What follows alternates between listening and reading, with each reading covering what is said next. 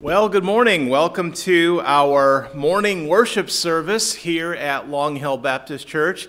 I want to thank you for joining us online today. As you know, we're meeting online only today, really out of an abundance of caution. So I thank you for working with us today and joining together with us online. We anticipate being able to come together again, to assemble together again in person on Wednesday night. So we look forward to that. Meanwhile, take your Bible, please, and turn to 1 Timothy chapter 3. We return this morning to this passage in 1 Timothy chapter 3, I got ahead of myself, that deals with the qualifications of pastors. Now, this is the fourth in a series of messages from this passage, and so I think at this point we're clear on the rationale that we see for studying this passage and for taking our time here, but perhaps you're joining for the first time this morning, or perhaps you would agree this morning that review is a good thing. So very quickly, I want to just share again that we see here Paul is writing to young pastor Timothy, who evidently at this time is serving as a pastor at the Ephesian church. And the Lord evidently desires that Paul write to Timothy and share qualifications of pastors, not that Timothy isn't qualified or that he shouldn't be serving as a pastor, but that he first he's to be reminded of the things, the traits, the characteristics that should characterize his life as a pastor. And so this is a good, godly reminder for Timothy. Now, we've taken care also to understand that Timothy, as pastor and teacher in the church, is charged with teaching these things to the church as they would call additional pastors, or perhaps Timothy's replacement in the future. It would be important for them to understand what God desires in a pastor. We, of course, understand that in our own hearts, in our own minds, we conjure up an image of what would be desirable from our perspective, but what matters most is what God desires, what's important from his perspective. And so Timothy would teach this to his church at Ephesus, and of course, the Lord desires that your pastor teach these things to you as well. Now, lastly, and certainly not unimportantly, let's please remember that these are the traits, the characteristics, the things that should characterize the lives of anyone in the church, specifically the men who would say, you know what, I don't believe God has called me to be a pastor today, but perhaps he will in the future. Not that I necessarily desire that today, but perhaps God would desire to call me at some point in the future. And so I want to understand these things and ask God to help me to live according to these things so that he could call me in the future. And listen, if that's not you this morning, if you're not quite ready to say, Lord, help me to take up these things for that reason, maybe again we would just see that these are godly, Christ-like things that if you're a man, all of these things should be evident in your life. And if you're a lady, many of these things are applicable to you as well. So whether or not we're hoping to serve as a pastor one day, there'll be great value in understanding this passage this morning. I want to read the passage again, and we're here in 1 Timothy chapter 3, beginning in verse 1. God's words. Here the Bible says, the Lord says, "This is a true saying, if a man desire the office of a bishop," that's pastor, one who would exercise authority from God in the office of pastor, "he desireth a good work, a work indeed, but a good work. A bishop then must be blameless. He must be the husband of one wife, vigilant, sober, of good behavior, given to hospitality, and apt to teach, not given to wine, no striker, not greedy of filthy lucre, but patient, not a brawler, not covetous, one that ruleth well his own house." And We'll pick up the passage this morning in this area, end of verse 3, beginning in verse 4. One that ruleth well his own house, having his children in subjection with all gravity. And then this parenthesis here in verse 5, for if a man know not how to rule his own house, how shall he take care of the church of God? That just makes sense. Verse 6, he's not a novice. He's not a new convert. Lest being lifted up with pride, he fall into the condemnation of the devil. We'll spend some time on that idea today. Moreover, he must have a good report of them which are without. Without what? Well, without salvation, I think is the idea here. It really has the idea of being outside of something, and it would be those outside of the church. Most likely, and I believe the Lord's intention here is it's a reference to those who are not yet saved, and therefore still outside of the church. Moreover, verse 7, he must have a good report of them which are without, lest he fall into reproach and the snare of the devil. There's a couple of warnings here about the devil's attack upon the man and traits in his life that will serve him well as he seeks to have victory in that attack. Verse 8, likewise must the deacons be grave, not double-tongued, not given to much wine, not greedy of filthy lucre. This is deacons now. Holding the mystery of faith in a pure conscience. And let these also be proved, the deacons, then let them use the office of a deacon, being found blameless. Here's the wives of the deacons, beginning in verse 13. Even so must their wives be grave, not slanderers, sober, faithful in all things. Verse 12, let the deacons be the husbands of one wife, ruling their children and their own houses well. And of course, you see here the overlap. Many of the qualifications of pastors are also qualifications of deacons and some of their wives. Verse 13, for they that have used the office of a deacon well purchase to themselves a good degree and great boldness in the faith which is in Christ Jesus. Verse 14, Paul writes, these things write I unto thee, Timothy, hoping to come unto thee shortly. He desired to be with Timothy to encourage him in person. He says, but, in verse 15, but if I tarry long, that thou mayest know how thou oughtest to behave thyself in the house of God, which is the church of the living God, the pillar and ground of the truth. Churches are called by God the pillar and ground of truth. We've been uniquely given the responsibility to teach God's words. Verse 16, without controversy, great is the mystery of godliness. God was manifest in the flesh. And of course, we brought this verse in this morning in the 9 o'clock Sunday school hour. God was manifest in the flesh, justified in the Spirit, seen of angels, preached unto the Gentiles, believed on in the world, received up into glory. And of course, that verse deals with great truth regarding our Savior, the Lord Jesus Christ. Let's bow our heads and pray, and we'll jump into our text today. Father, thank you this morning for these thy words. Thank you, Lord, that they are quick, they're alive, and that they are powerful. Lord, thank you that they pierce right into our hearts and show us what is true and what is not true. And Lord, they show us where we stand before you. Father, we thank you this morning that you have laid out, you have defined for us what a man must bring to the pastorate.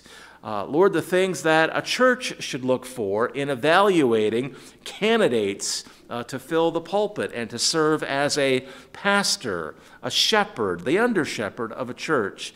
Lord, I thank you again this morning that you've not left us wondering or guessing what would make a good pastor. Lord, I pray this morning for myself that you would help me to align my life with these thy words. Lord, of course, I will continue to need your help to do that. I thank you for the indwelling of the Holy Spirit. I thank you for the filling of the Spirit when I yield to you, when anyone in our church yields. Lord, we thank you this morning for power from you to live according to your words. Father, I'm reminded this morning that we simply cannot live according to your word without grace, strength, power from you to do so. Lord, give us a heart to bow ourselves before you, to yield to you this morning, that we might know the filling, the empowering of the Spirit of God this morning. Lord, I pray for that as I teach and preach your words now. Lord, I pray for everyone who's listening today. I pray, Lord, that our hearts would be bowed before you, that our hearts would desire these words of truth from you, Lord, the God of truth, the truth. Help us now, Father. I pray in Jesus' name. Amen. What an important passage. What an important passage. Let's just quickly go through the list here of things that we've seen. What have we seen? What are God's requirements? Well, we've got a pretty lengthy list now, but hopefully you've got these things down in your notes. If you don't, I want to encourage you to kind of study through the passage on your own, get these points down, but you can start today if you haven't been taking notes. But boy, I want to encourage you to do that. Number one, we've seen the pastor must be a man. There's no question about that. I was looking at a church online this week. They had a lot of things right, but boy, they had some things wrong. They had a woman in the role of pastor. I have no doubt that she has good intentions and that she desires to be a godly woman, but she's in a role that God has not permitted her to be in biblically. And of course, we say that in love. We want to see all men and all women in the place of service that God desires them to be in. Clearly, we've seen in this passage and in others that God desires the pastor to be a man. Listen, that's God's choice. That's his desire. Number two, we've seen that a pastor should have a desire to serve as the shepherd of God's people.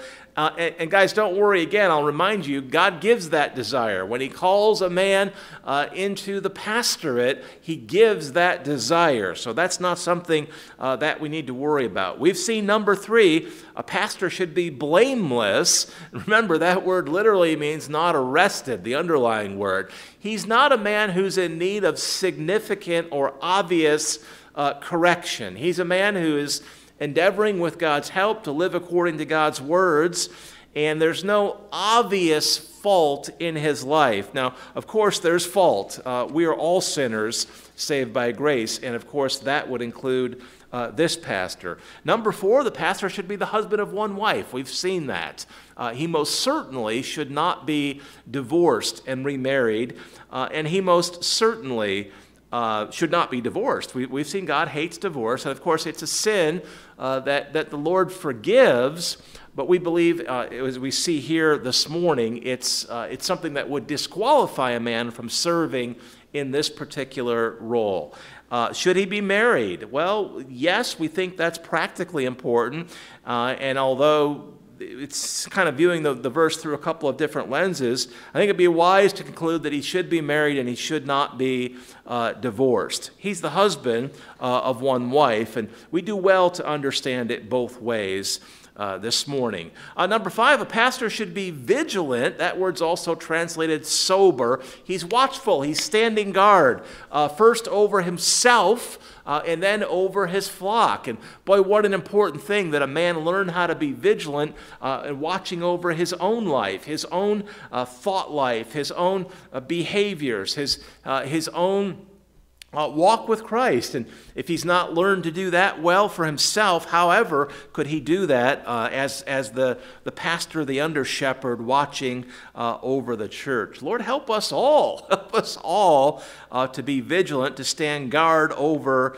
our own lives, to be watchful in our own lives. Number six, we've seen the pastor must be sober, temperate, discreet, having his desires and passions well regulated, in check. There's a self-control in his life.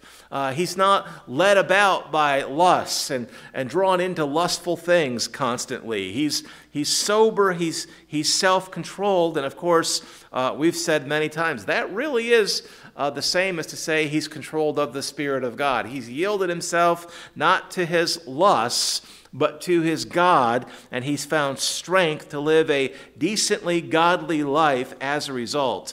Number 7, he's of good behavior. This is the same phrase that's translated modest with regard to ladies in chapter 2. Number 8, he must be given to hospitality, literally fond of guests or strangers. He's willing to invest himself in the lives of people. Number 9, he must be apt to teach. He must have a desire and a reasonable ability to teach. He must not be given to wine, number 10. He's not a drinker. Number 11, he's not a striker.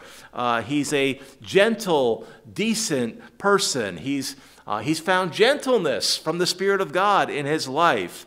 Number 12, he's not greedy of filthy lucre. He's not coming into the pastorate to get money. That's, of course, he needs that. This pastor requires the support of the church in order to be focused on ministry full-time at least.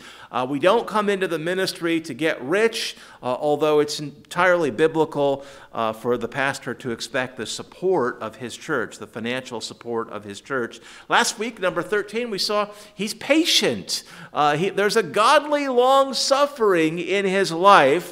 He's learned to be patient with immature believers and willing to invest in them, to grow them, to mature them. But he recognizes, just as it took some time for God to mature him, it will take others some time to grow and mature as well. And so he's learned to be patient, to be long-suffering, to endure the immaturity of those who are less mature, as others have endured his immaturity while he was growing in the Lord. And that's where we've come up to through our series so far. Let's just go ahead and pick it up now this morning in number 14. In verse 3, toward the end of verse 3 here, well, we see he's not given to wine, he's no striker, he's not greedy of filthy lucre, but patient, not a brawler, not covetous. We see here that he's not a brawler. What's a brawler? Pastor, what's a brawler? Well, I think you have the idea someone who brawls is a fighter. The underlying word has the literal idea of a fighter not being a fighter. He's not one who is always looking for a fight. One man said he's one that will not fight, whether it be with hand or tongue. Now, you understand there are things worth fighting for. We fight for the truth. We hold fast to the truth of God's words. That's different. That's not what's being alluded to here. The Lord would never say, don't fight for truth, don't fight for true gospel, don't fight for true Christology. Of course, we fight for those things in a sense, but this word has the idea of not being a man who's always looking for a fight. He's not contentious. And I don't think I'll say too much about this today because we've covered this idea back in number 11 in our outline, which deals with the pastor not being a striker. These are similar ideas. Rather than being one who's looking for a fight, looking for an opportunity to strike someone, to brawl with someone, to punch someone, there's a gentleness. And boy, that's such an important thing for anyone in the church, whether you're a man or a woman, but certainly for the pastor, and certainly for one who would be the pastor. The pastor is called to be one who is gentle as opposed to one who is a striker, number 11, or here a fighter, number 14. Now, I believe we see here this morning those two ideas being referenced twice in this passage, and no doubt the Lord intends some distinction between these two words, but the basic idea would be the same. The Lord is reiterating this basic idea twice. He's emphasizing it in this list. A man who is quickly stirred up to want to fight with someone, probably more in words than with fists, he needs to really get that under control before he would seek the office of pastor. He's one who would do well, and really any of us would do well to say, Lord, help me to not be a striker or a brawler. Help me to not be someone who's looking for a fight, doctrinally or otherwise, but one who would be gentle. And I reminded you, I guess a couple of weeks back, that this gentleness is available to us as a fruit of the Spirit. And you remember that word gentleness in the list of the fruits of the Spirit has the idea of being useful and really spiritually useful with regard to one who would be willing to gently teach the truth of God's words rather than attacking people for not yet seeing the truth. Can you remember a time when you did not understand, or maybe can you remember a time when you misunderstood some Bible truth? Maybe not something that you looked at and said, I'm just not sure what that means, but you had a wrong understanding. And someone came alongside and gently said, well, listen, I'm not sure that you're seeing that correctly, quite right. Let's open the Bible. Let's compare Scripture with Scripture. Let's take some time to let God kind of inform our understanding and let the Holy Spirit work through those words. I hope there's been a time when you've been gently aided in your understanding by another brother or sister, whether it was someone in the church or a pastor. That'd be a brother, you understand.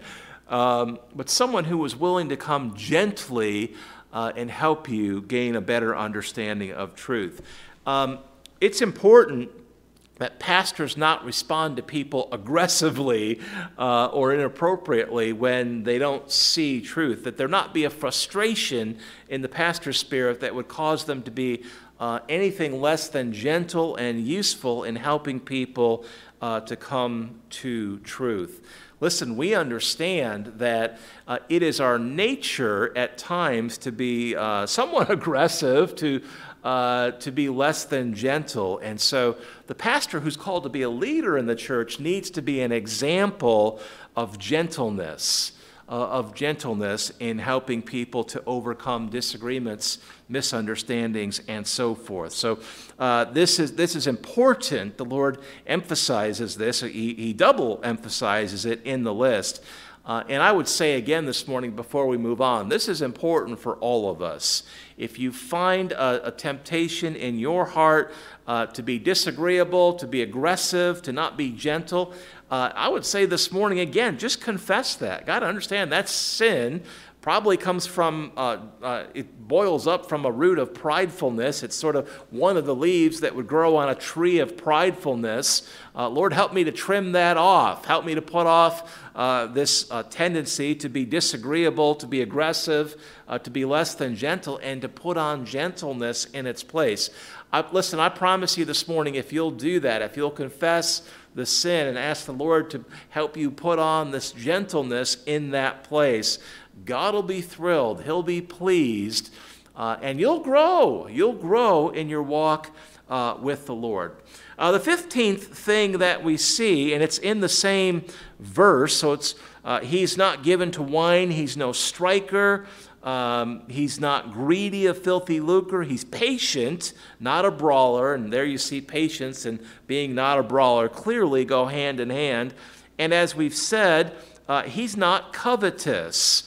He's not covetous. And we see here in this passage, a lot of these qualifications do seem to dovetail together. He's not greedy of filthy lucre, and he's not covetous.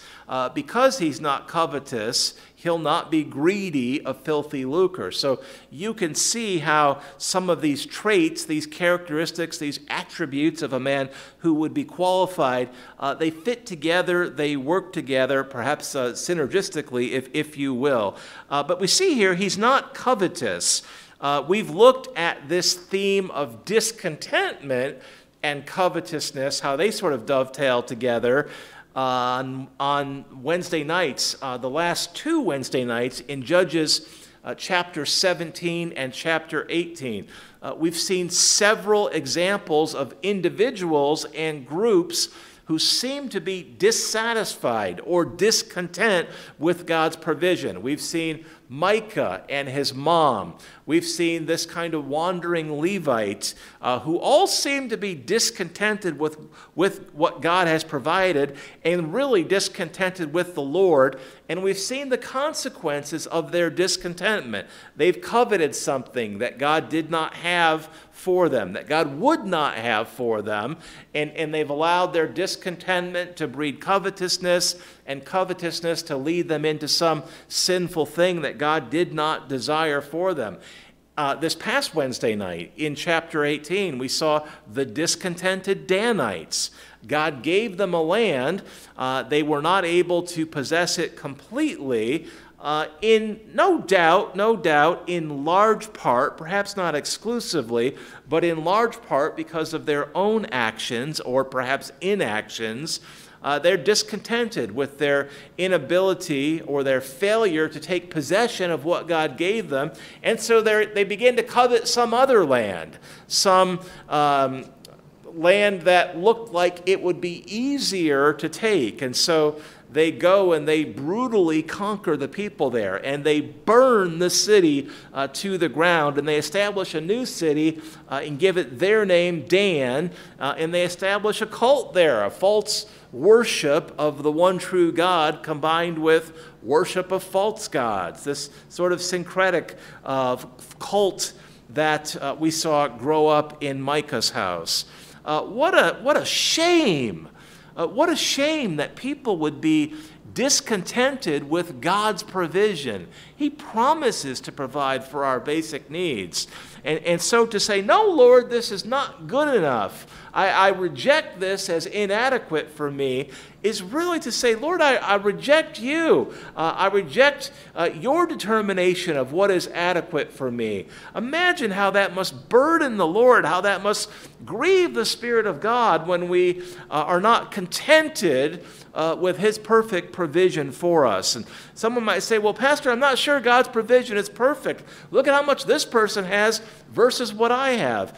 Yes, but if you're protected, you're provided for. If you have enough food to eat, you're provided for. If you have clothes on your back, you're provided for. They may not be the best of everything. I understand that. But you are being provided for as a child of God, and to be discontented is really a slap in the face to the Lord. Please remember, when the Lord Jesus Christ came to this earth, he did not have a place to lay his head that was his own. Well, you might say everything is his own, but you understand what I mean. He didn't have a palace that he returned to each night. He didn't have the best things to eat or to wear. He's the Son of God. He came having been provided for, anointed by the Spirit of God to serve, to minister, having enough. He was contented, even though he understood he came to face the terrible, terrible cross. Lord, help us to be contented, that we would not covet, I've given you a list of biblical answers to discontentment, to the discontentment that drives covetousness. Zach, on Wednesday night, I challenged him to give us some of those things from his notes. He, sure enough, was able to produce notes, and praise God. I want to just take a moment and encourage you again, take notes. Take notes. It's very hard to get it all in and to remember it all, particularly as we get a little older, you understand. But notes are so valuable. Boy, especially if you'll review them. Take some notes this morning. Review them tonight. Review them tomorrow. Review them a couple of times over the next couple of weeks. Have a notebook where you can read through your notes from each message, from each Bible study, and get into the habit of reading through them regularly. I understand you can't read a year's worth of notes every day, but if you'll read through the past several messages regularly, you will begin to retain more. Ask the Holy Spirit to help you to remember. But taking notes is a great aid to memory, and reviewing the notes is as well. We've seen several things regarding discontentment and covetousness and the Lord's way to be satisfied. We saw, number one, understand that discontentment is dangerous. We saw this in 1 Timothy chapter 6, beginning in verse 10. We saw that we need to determine to be content. We've seen this in Philippians 4 and verse 11. We need to determine to be content. We need to choose that and to choose to be content with the Lord. Hebrews 13 and verse 5. Let your conversation, your behavior, your manner of living be without covetousness, and be content with such things as ye have. For he, the Lord Jesus Christ, hath said, I will never leave thee nor forsake thee. That's enough for me. How about you? Lord, help us. Lord, help us to be contented with the Lord Jesus Christ. I encourage you, number 4, to understand that covetousness is idolatry. We see that in Colossians 3 and verse 5. Covetousness is idolatry. I've encouraged you, number 5, to remember that we're called to separate from covetous people. Just like if you in the past had a problem with drinking, you should not hang out with, forgive me, people who drink. You should not do that. If you've had a problem with covetousness, you do well to maintain some distance from people who struggle with covetousness. Lastly, I encourage you to remember God's instruction to put off coveting and to put on God's words in its place. That's Psalms 119 and verse 36. There the psalmist prays, it's probably David, but we don't know for sure. The psalmist prays, incline my heart unto thy testimonies and not to covetousness. Put off a wrong focus on things that you do not have, and in place of that, put on a new focus, a renewed focus on God's words. You will not be sorry. You will not any longer be discontented. You will find a growing contentment in your life as the Lord ministers to you through his words. And we've reviewed that list twice now, and I hope that you've got that down. I hope you're taking up that instruction from God's words, putting off covetousness, putting on these things, and finding a growing contentment in the Lord as you draw closer to him and find a greater comfort from the words of God as the Spirit of God ministers to you. One who would be a pastor should not be caught up in covetousness. It will distract him from his ministry. It will distract him from a right focus. It'll do the same to you if you don't get a hold of this and apply the truth of God's word to putting off covetousness. Well, let's move on. Number 16 in our list, a pastor must be one who rules his own house well. He is one that you should be able to look at and say, he's one who has done well overseeing his home. He's done well in instructing his family, his children, and so it would be reasonable to conclude that he is one who could come in and have the same success in overseeing and instructing the larger church. He's had a degree of success in his family and that family unit in a church. And so there's reason to think that he would be successful in taking the same things and applying them to the larger church assembly. That's just very reasonable. One would not look for a promotion in the workplace until they had done well with the job that they were already in. That just makes sense. You would not look to be promoted to be a manager or leader, an overseer of an area until you had demonstrated that you were able to handle well the responsibilities one level below that. And that is not a perfect analogy or illustration, of course, but I think it does help us to get a hold of the importance the pastor has to have had a record of ruling his own house well. This verse 4. Verse 4 says this, he's one that ruleth well his own house, having his children in subjection. That word has the idea of subordination. He's taught his children the importance of yielding to the authority that God has ordained in the home. He's taught his children the importance of submitting to, yielding to the authority that God has ordained in the home. And of course, that's parents. Both a mother and a father have God-given authority over their children. The pastor, or one who would be a pastor, is one who's understood that and taught that to his children, and taught it in a gentle way, one that's easy to be entreated, and his children are, as a result of that, in subjection.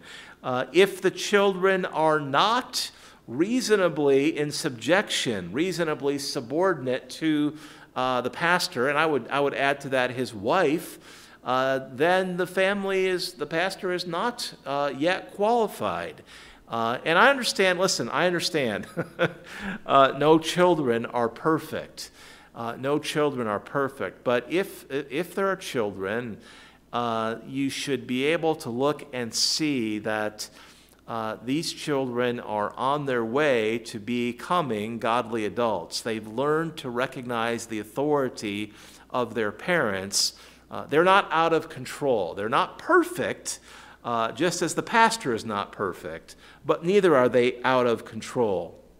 I'll remind you this morning, Psalm 127 and verse 3, children are an heritage of the Lord, and the fruit of the womb is his reward.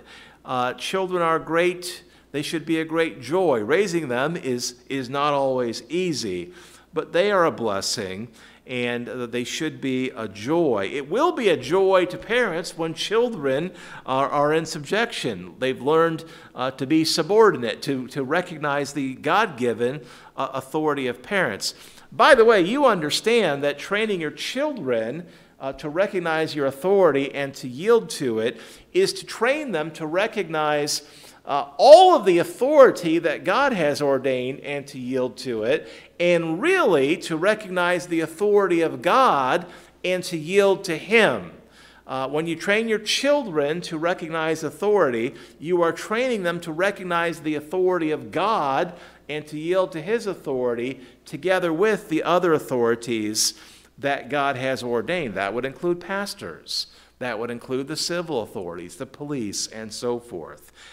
We have become a society, hopefully not in our church, but our society is one. I've preached about this recently, a whole message on this topic.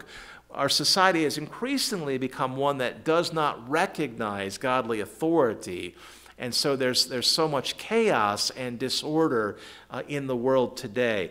That training to recognize the authority of God and the authority that God has ordained begins in the home. And when it is not taught in the home, there's chaos in the home, there's chaos in the church, and there's chaos in society. The pastor is one who has taught the critical importance of recognizing God-given authority, and that is evident in his home. And so it is then reasonable to conclude he'll teach the church to recognize God's authority, the authority of the pastor, civil authorities, and so forth, and the church will benefit accordingly. He's one that ruleth well his own house, having his children in subjection. For if a man with all gravity, he's not done this in a way that is dishonorable or disrespectful. Gravity has the idea of worthiness, of reverence, or respect. He's not beat his children, although withholding of physical correction would be unbiblical. It would certainly be unbiblical. Corporal punishment is certainly biblical. You understand there's a vast difference between child abuse and corporal punishment. The Lord understands that too. He's taught his children in a way that is godly and worthy of reverence or respect. That's important. That's important. Let's go a bit further here. Number 17 in our list, the pastor or one who would be a pastor, he must not be a novice. The underlying word here is neophytus, or our English word neophyte, a newbie, a newcomer. That word literally has the idea of a plant that has only recently germinated. A seed has been planted and it's just germinated. It's just stuck its head up out of the ground. It's a newly germinated plant. That's the literal idea of the underlying word. He's not a man who is a newly germinated Christian, is the idea here. He's not a novice in the faith. He's not a newborn baby believer. Our King James translators gave a marginal translation. He's not one that is newly come to the faith, and certainly that would be a good understanding. He's not a novice, verse 6. Lest being lifted up with pride, he fall into the condemnation of the devil. So this is one of two places here that we see that these characteristics, these traits are important because they are going to be important in the course of warding off a spiritual attack from the enemy. Someone who is a novice, according to this verse, and we have insight into this issue here in verse 6. Someone who is a novice is at particular risk of falling into a temptation that is fueled by the enemy to become prideful. Now stop and think about this for a moment. Is it not the case that as young people, we tend to be more prideful? And I'm not even necessarily thinking about a young Christian. Consider a young person just in the world. When we're young, we feel like we can do anything, we can accomplish anything. We're young and we're strong and able, and nothing will stop us. When you're a young person in the business world, you feel like, after the third week in your job, you should be promoted to president because you're smart and you're able and you're skillful and boy, aren't I great? And there's a tendency to get prideful at any little success at all. I showed up to work today. Boy, look at me. I turned in my work on time. Aren't I great? Look how wonderful I am. I did my work better than that person over there. Look at me. I'm great. I should be CEO at 21.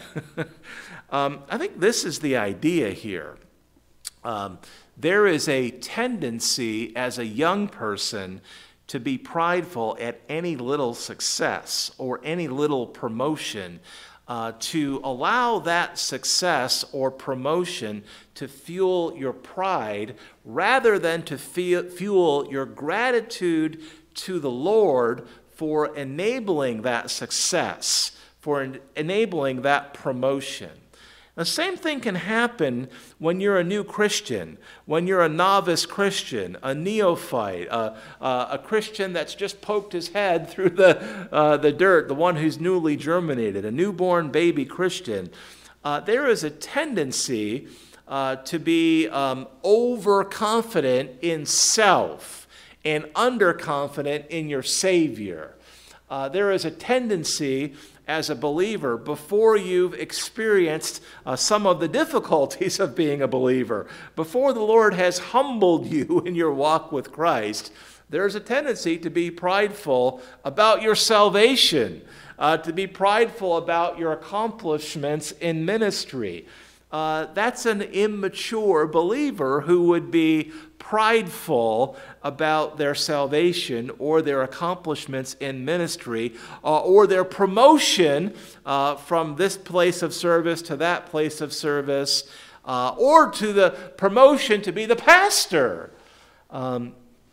I'll remind you this morning that the pastor is just a place of service in the church. Yes, God has ordained an authority in the office of pastor, and the pastor rightfully takes up and exercises that authority in a godly, Christ-like manner. But it's just a place of service in the church. I don't mean to minimize it or belittle it in any sense, but neither do I want to have people view the place of service that is the pastorate as something that's more valuable or more important to God than any other place of service to which he would call you. It's just another place of service that God may call someone to. And yet a novice, a newborn, a mature person might be tempted to become very prideful about being called to the place of service that involves standing in front of all the other people, lifted up high upon the platform and behind the pulpit. There is a tendency as a young person or a spiritually immature person to become prideful, to take the credit that belongs to our Savior. And so it's important to the Lord that the candidate for pastor not be a novice who would be more likely to be lifted up or caught up in pride. He is one that has matured to a point that he understands that he'll accomplish nothing in his ministry, no matter how talented he may be or how experienced he may be. He'll accomplish nothing in his ministry without the power of God working in and through a humble man to accomplish what God chooses to accomplish. Let me say that again. Let me say it again.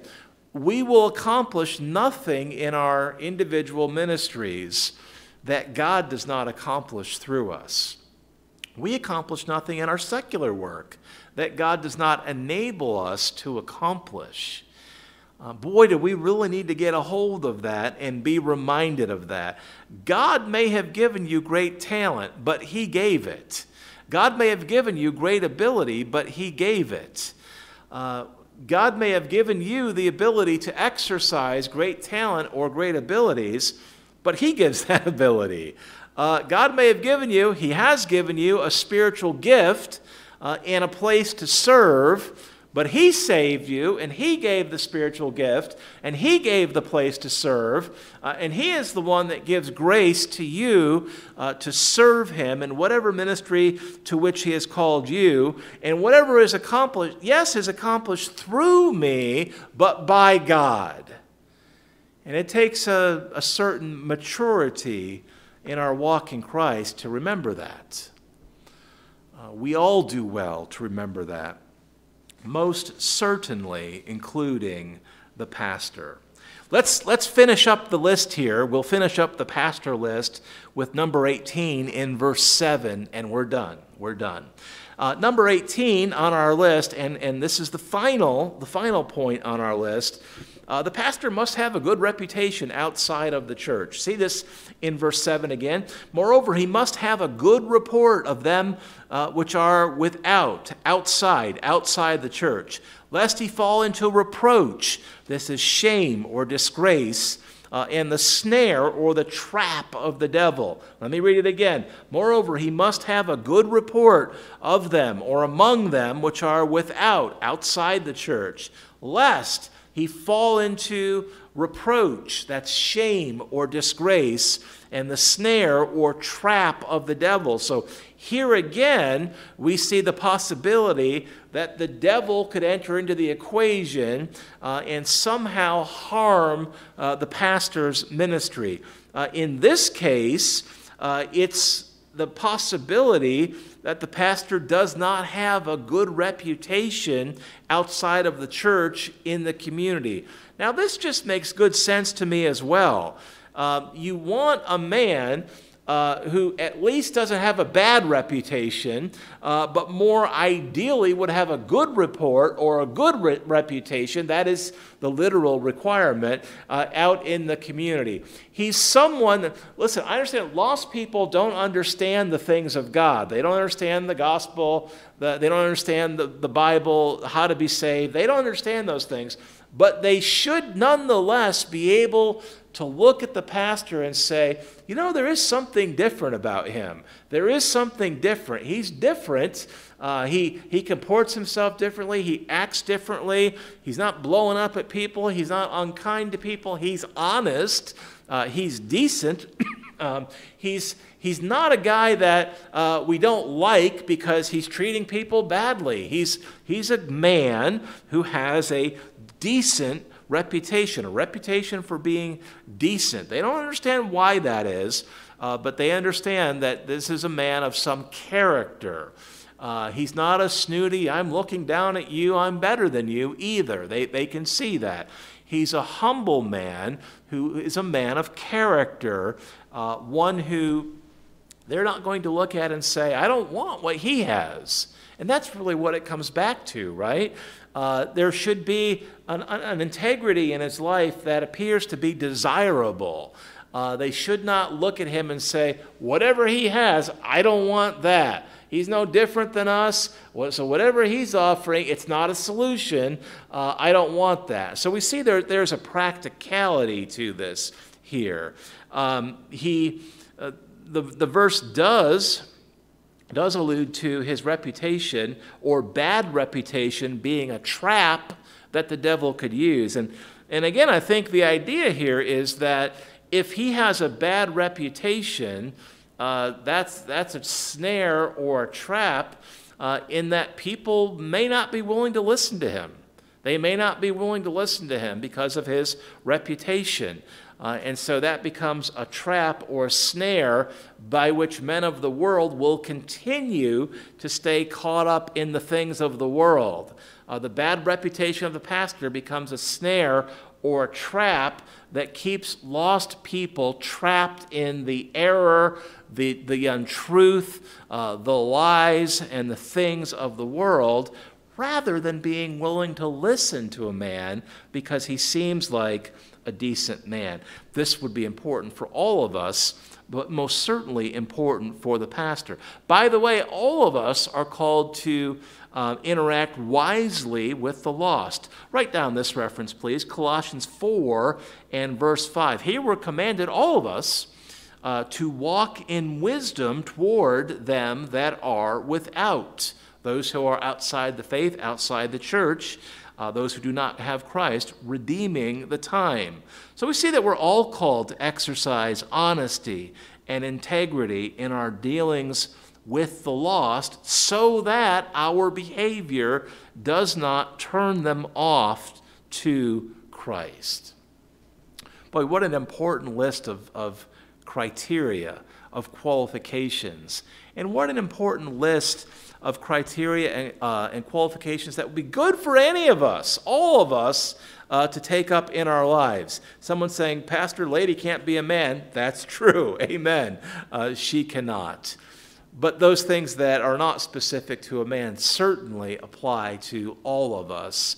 And so I encourage you, having spent, I believe, 4 messages on this passage, to look at this, to know it, to learn it, to know it, to review your notes, and say, boy, Lord, I would just ask you to help me, give me grace to take up these things in my life. If you're a gentleman, you may choose to pray, Lord, give me grace to take up these things in my life. I know that you will be honored and glorified no matter what. But Lord, I also understand that as you help me to live according to these words, you might desire to call me as a pastor. I understand today you might not have that desire, but if God desires that, he will give you the desire. And what a joy it would be to see the Lord call a pastor, perhaps a church planter, out of our church. Zachary, of course, believes that the Lord would have him to plant churches at some point. And if that is God's plan for his life, God, no doubt, will bring that forth. There may be others. There may be others who God would call to pastor, whether it's here or somewhere else. What a joy it would be to see men called of God to serve either here or in a new church plant, here in this area or perhaps somewhere else. Pastor, are you trying to get rid of us? No, absolutely not. But I do want us all to be yielded to the possibility that God may call us to serve in a place that perhaps we may not have expected or planned. And of course, my vision remains that Long Hill Baptist Church would be a church planting church. A church planting church. That's God's design. And so these things are important for many reasons. Let's stop there and pray. Father, we thank you today. I thank you today for your words. Thank you today, Lord, for your instruction from these thy words. Lord, I pray today that you would help us all to take up these things that are relevant to each of us. Lord, if there's conviction this morning, help us to be quick to agree with you, to say, Lord, I agree, I confess, I agree. Lord, help me to put that off. Lord, help me to submit to you, to know your grace, to put on obedience in its place. Lord, I love you this morning. I thank you. Thank you for each one who has tuned in to listen to the message. I pray you bless them, Lord. I pray you bless them, Lord. I pray, Father, that you'd help us to be able to meet together again on Wednesday night, and that your people would come, all of your people, Lord, in this church would come out and join together and encourage one another, Lord, because you desire that. You desire that. Father, be with us throughout the day today. Bless each one, I pray, in Jesus' name. Amen. I do hope that you'll join us for our 6 p.m. service in the Song of Solomon. Lord willing, tonight at 6 p.m.